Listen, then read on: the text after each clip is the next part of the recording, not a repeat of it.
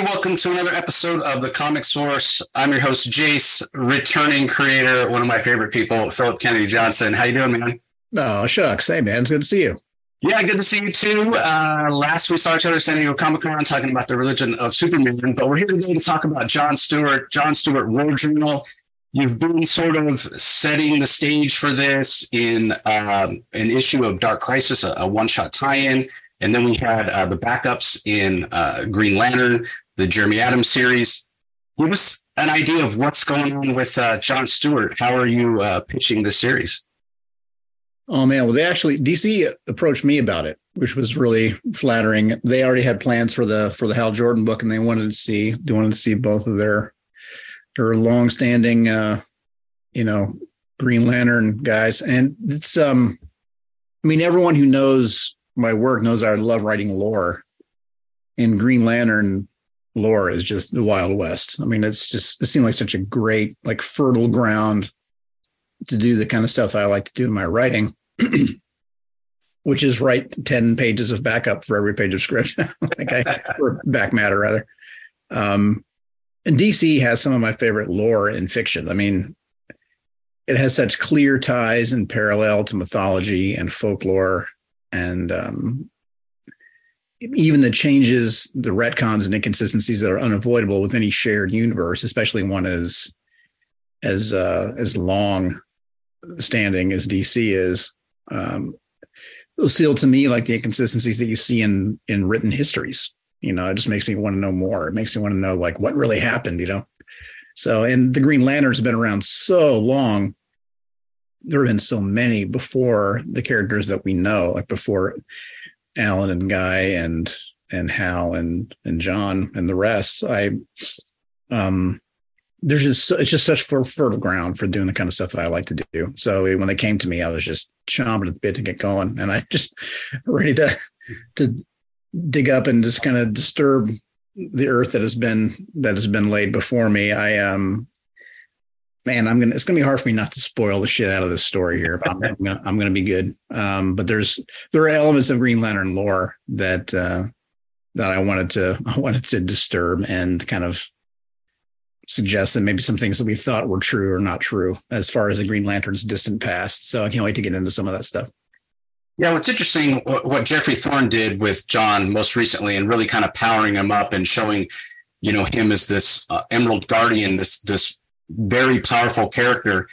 And it seemed like the natural evolution of the character. He's been through so much, former Marine, former architect, and to your point, all the lore that comes from before, but really also we're talking about the past of John Stewart himself as a character, starting to bring back some of that architect stuff, starting to bring back this idea of family and how much it means to him. And the first issue, again, we don't want to spoil too much, but he's back on Earth. This is a completely different status quo. How much are you mining from what Geoffrey did? How much is your own? How much is going far back into John Stewart's publishing history? I didn't want to give the reader too much quote unquote homework as far as things they had to read to understand the events of this book. So I won't mind Geoffrey's run or John's distant past as far as the specific events that you need to know or anything. But I regard Geoffrey Thorne as one of the experts on the characterization of John. I thought it was very clear on the page how much Geoffrey loves John. And I wanted to talk to him about it. So when I first got the nod, I reached out to Geoffrey. We talked at great length. Mostly he talked. He had a lot to say about John. He has very strong feelings about John. He loves that character, has very clear feelings about John. And some of that stuff that he believes about John is not necessarily on the page in black and white. It's more in the characterization of the way he wrote him. Mm-hmm. He said a lot of things about John that I was very interested to hear, and really helped me shape my John Stewart take, and as far as his history, again, there are elements that I do refer to, but you don't need to have read it to get it, I guess. There's a moment very, very, very early on in John's history in which he's tapped to be Green Lantern. So he gets the whole Hal suit, right? Mm-hmm. And then he removes his mask and tosses it away. and said, "I've got nothing to hide." And to me, that is a key moment that makes John like the consummate superhero. Like that's he has the stones to do that. That, I mean, practically no other superhero does. Even Superman has a secret identity, you know. Most of them wear masks, but John won't. It's also established that he draws a lot of inspiration from his mother, who is the civil rights leader, or civil rights active at least. And I wanted to see those things tied together. You know, like it would make sense to me that that someone like John's mother, with what we know of her already, and with more details that I imagine to be true, that somebody who does the right thing is someone who shows their face. Like I could see John believing that, down to his bones. So that's a key element of his character that we're going to see hit on again and again throughout the series. Like he's the guy that's not afraid to show his face. So God, what else? And also the very element, we've seen different takes of John over the years. Like at first he was the architect. That's how I remember him. I remember him as the architect, and the son of a civil rights leader. But also, since then, he kind of got depicted as the former Marine. It wasn't like a retcon per se, but it was a very stark change in his characterization. Like he became the military guy who, whenever he was in a team book, he would kind of talk, and like his the way he would talk is kind of the shorthand military jargon as imagined by civilians, and that's kind of his voice and a lot of characterizations. And I don't know, it seemed off like an oversimplification, I guess, for somebody as complicated as John. So in this, I'm going to make it clear that he is former military, but also just as clear that he's an architect, that he's a son and a brother, and a comrade to Guy, a comrade to Hal. Like there are many elements of his character that I'm going to try to make clear in every issue. So it's not quite as one note a take as I've sometimes seen. Yeah, I'm glad to hear that, because I feel the same way about John that you do. Because he was always, when he was introduced, he was that architect. There was that creative side to him. And yeah, I'm happy to hear you that you're going to be exploring that. Because here's the other thing: like when I found out you were doing this, it really resonated, and I thought, okay, well, you've got your two sides, right? You're in the military, you've got your background, but you're also really into music and you write comics. You've got that creative side too. You marry those two together, it makes you, a fuller person. I think you're the perfect person to be writing John Stewart, right? Because he's got that military background, but he's also got the creativity, and that was something that was interesting, kind of similar to Kyle Rayner with his graphic arts background. John's got the architect background, so when he imagines his constructs and what have you, he can do things that other people can't because he just has that creative imagination, right? Yeah, talking to Montos about that has been so fun, man. There is a page in one of the layouts when for those who don't know how comics come together, usually the artist will, like the line artist will send layouts or just thumbnails to the editorial team and writers, like, how's this? It's kind of giving everyone a chance to collaborate on the visuals a little bit. And of course, we will typically bow to the artist on these things, at least I do. But there was an image in which it showed John kind of like taking a swing at somebody, but as his arm, I think in the script I described it like John takes a swing at the guy as if he was punching at himself, but then this gigantic fist thing comes out of the ground and just explodes on the ground and hits the guy that mirrors John's arm. Mm-hmm. But the arm that came out of the ground looked just like a normal arm. And we've seen that so much over the years. Like we've seen the construct that looks like actual physical things, like a muscular arm or a goddamn jet plane. Yeah. or an arrow or a big boxing glove or, whatever. And with John, of course, is a big Gatling gun or some kind of a machine gun type thing. And I was like, what if it is a fist like you've got it, Montos, but instead it's like, what if we see like the schematics all around it and we see the thing, we see him actually building it in real time out of hard, like not just a big fist, but we see all the parts that make it work, like a mechanical thing. So even though he is an architect and not an engineer, the dynamic aspect of comics tells us that it's going to have to be, there'll be some engineering happening in the book too. So he showed like that scene. People who read issue 1 of Green Lantern War Journal are going to see the panel I'm talking about and know exactly what I'm saying, because it doesn't look like the usual big muscular arm thing that we might have seen years ago. It looks like, an architect or an engineer rather is making the thing in real time. It looks so dope. And every page has stuff like that whenever there's a fight or something. I just love the way Montos is characterizing John. And we're trying to find really cool, dynamic, creative ways to express who he is on the page. Sometimes usually as an architect, but other time as a leader of soldiers, leader of Marines, I should say. Soldier means army, and Marines and soldiers have that little bit of rivalry. So right. I'm sure some other veterans out there will get pissed, but whatever, deal with it. You're also introducing, or have introduced, this new villain, this new idea of another threat, a big threat. We saw again in the prologues that have led up to this. John, he's back home.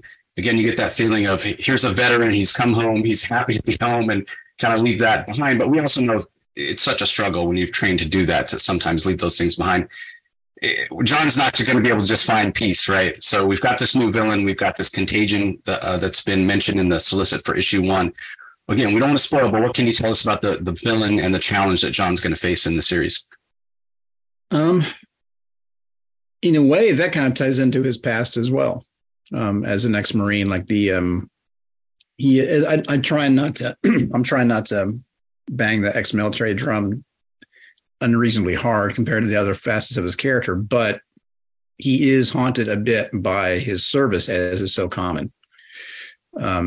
And he's trying to live his life and just take care of his mom during her end of life stuff and just be normal. There's another page in which you see him just driving a truck with stuff in the bed and just trying to drive the speed limit.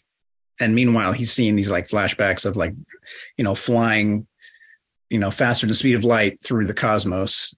And then he's just sitting there at a red light, just like ready to scratch his eyes out. It's like, oh my God, everything is so slow here. Just trying to deal with it. Right. That's a real life experience that people have when they come back here. And I want to see him dealing with it. And he's just trying to be normal. And then this thing from another universe, this thing that has a grudge against him personally, but a different version of him, something he personally does not know about, comes after him and kind of haunts him the way that those experiences do.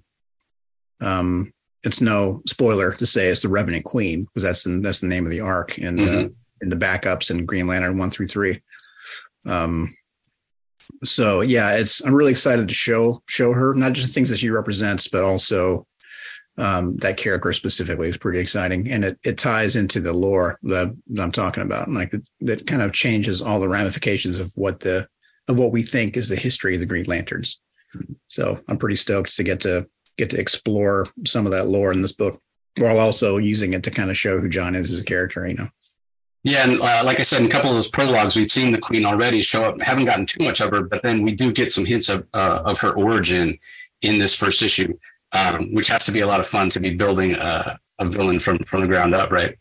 Oh man, it's the best. Yeah, it's so fun. There's so much more to do, but I love what we've done already. Every time I see pages coming from Montos is going to be a star, man. That dude's art is so great. I mean, he shows the facial expressions in the little conversation scenes so well, the family moments, but also the just making the Green Lantern constructs the way he does. There's so much love and originality and creativity on the page. It's just amazing. And to see it apply in a horror element as well for the Revenant Queen is so fun. Yeah, one thing I noticed, the preview copy that I got to see already wasn't colored, so I got to see Montos's line work even, that much clearer.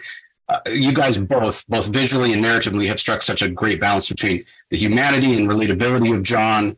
Again, not trying to go too hard into it, but yeah, this is a guy that's been through the wars, so to speak. Now he's back home trying to find a little bit of peace and deal with family stuff. But then the balance of that with the action is just fantastic. And that's not something that you can really learn, as an artist and as a writer. I think either have it or you don't. And the first issue is just a really well balanced, first issue. So was that something you were conscious of, balancing the action with kind of the relatability?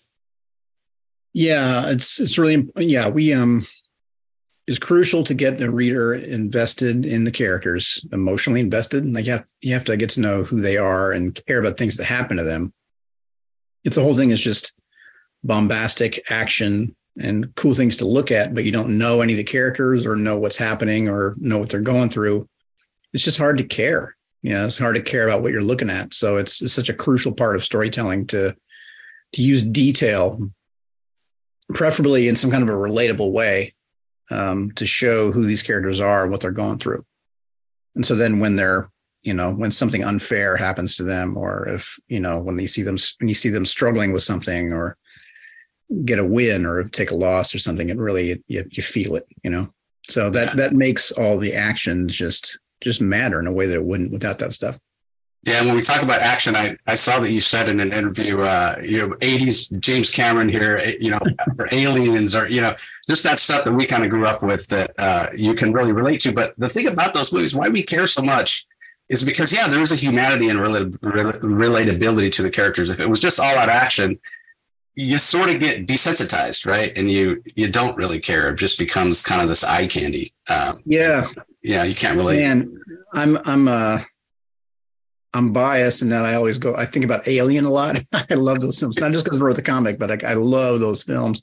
And those first two movies, especially, like the first one, man, I've got to say the first one is probably my favorite.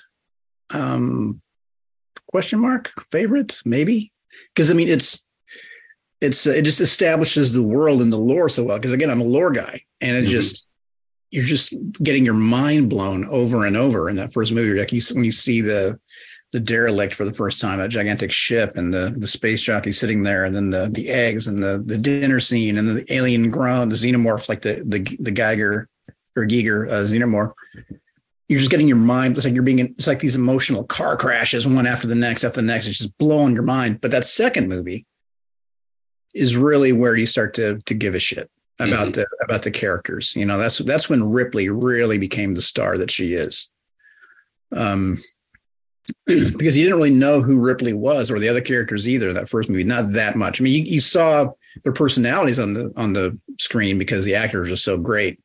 But that second movie, you find out so much more about Ripley. You find out, what she's going through. You see the struggles that she deals with when she gets home again, and then how she kind of, draws this family around herself when they go back, and all that emotional character development is just makes that movie such a 10 out of 10. So it's the trick with this series, Green Lantern War Journal, is to combine Alien and Aliens together, like to try to find all the virtues of both of those films and tell one story like that. We had to see all the lore come together with the Revenant Queen and the ramifications that come with her, is to show, the lies that we have been told to believe up until now, and where she comes from and what's out there. And also who John is, who his mom is, what happened to his sister, why, what John is going through, and just really show who he is down to his core. Doing all that in one series is kind of the challenge. Yeah. Well, if the first issue is any indication, it's going to be a heck of a ride. Everybody, you want to make sure you jump on. Final order cutoff is August 27th. So be sure to tell your retailers you want to pre-order a copy. There's going to be a fantastic dog tag cover that glows in the dark, and the art is just amazing. So Phillip, thank you so much for your time. I want to, one last question here as we're closing up. I mentioned Superman. I know he's your favorite character. He's mine as well. We've bonded over him. What is the challenge that's different with John as opposed to writing Kal-El? Oh my God. What a great question. With John, it's about complexity. We're going to see him on like a proper emotional arc where you're going to see him learn a lot, change a bit. I do believe that John is a consummate superhero. But he is also a mortal man, and he's fragile. He is, he makes mistakes. Superman, not to say that he can't learn and grow, but he is also like this oak, this paragon of virtue. Mm-hmm. I don't want to see Superman. I don't want to see Clark Kent making the same kind of dumb mistakes that I make, or being fallible in the way that I am. I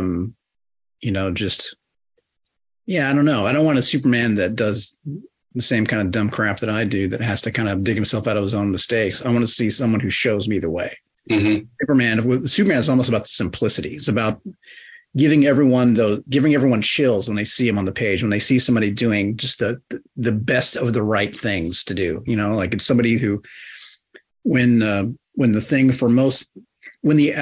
most people would get in the petty shot, or take their petty justice, or give the bad guy what they deserve, Superman shows mercy, or he shows humility, or he shows care for, not just for the mayor that you just say from the thing, but for the homeless guy in the doorway that nobody noticed. Like there's the thing that we might not have thought to do. With him, it's just showing everyone the truest core of humanity that we should all have, that we all lack. So with John, it's about complexity, and with Superman, it's about simplicity. Yeah, with Superman being that icon, being that example, John striving to get there. Superman's kind of already there in a way, inherently. Yeah, totally. Yeah. Well, again, Philip, best of luck with the series. Great to see you. I'm sure we'll talk soon. Yeah, you too, man. And to all you listeners, thanks for joining us as well. We really appreciate the time. Thanks for listening as always, and we'll talk to you next time.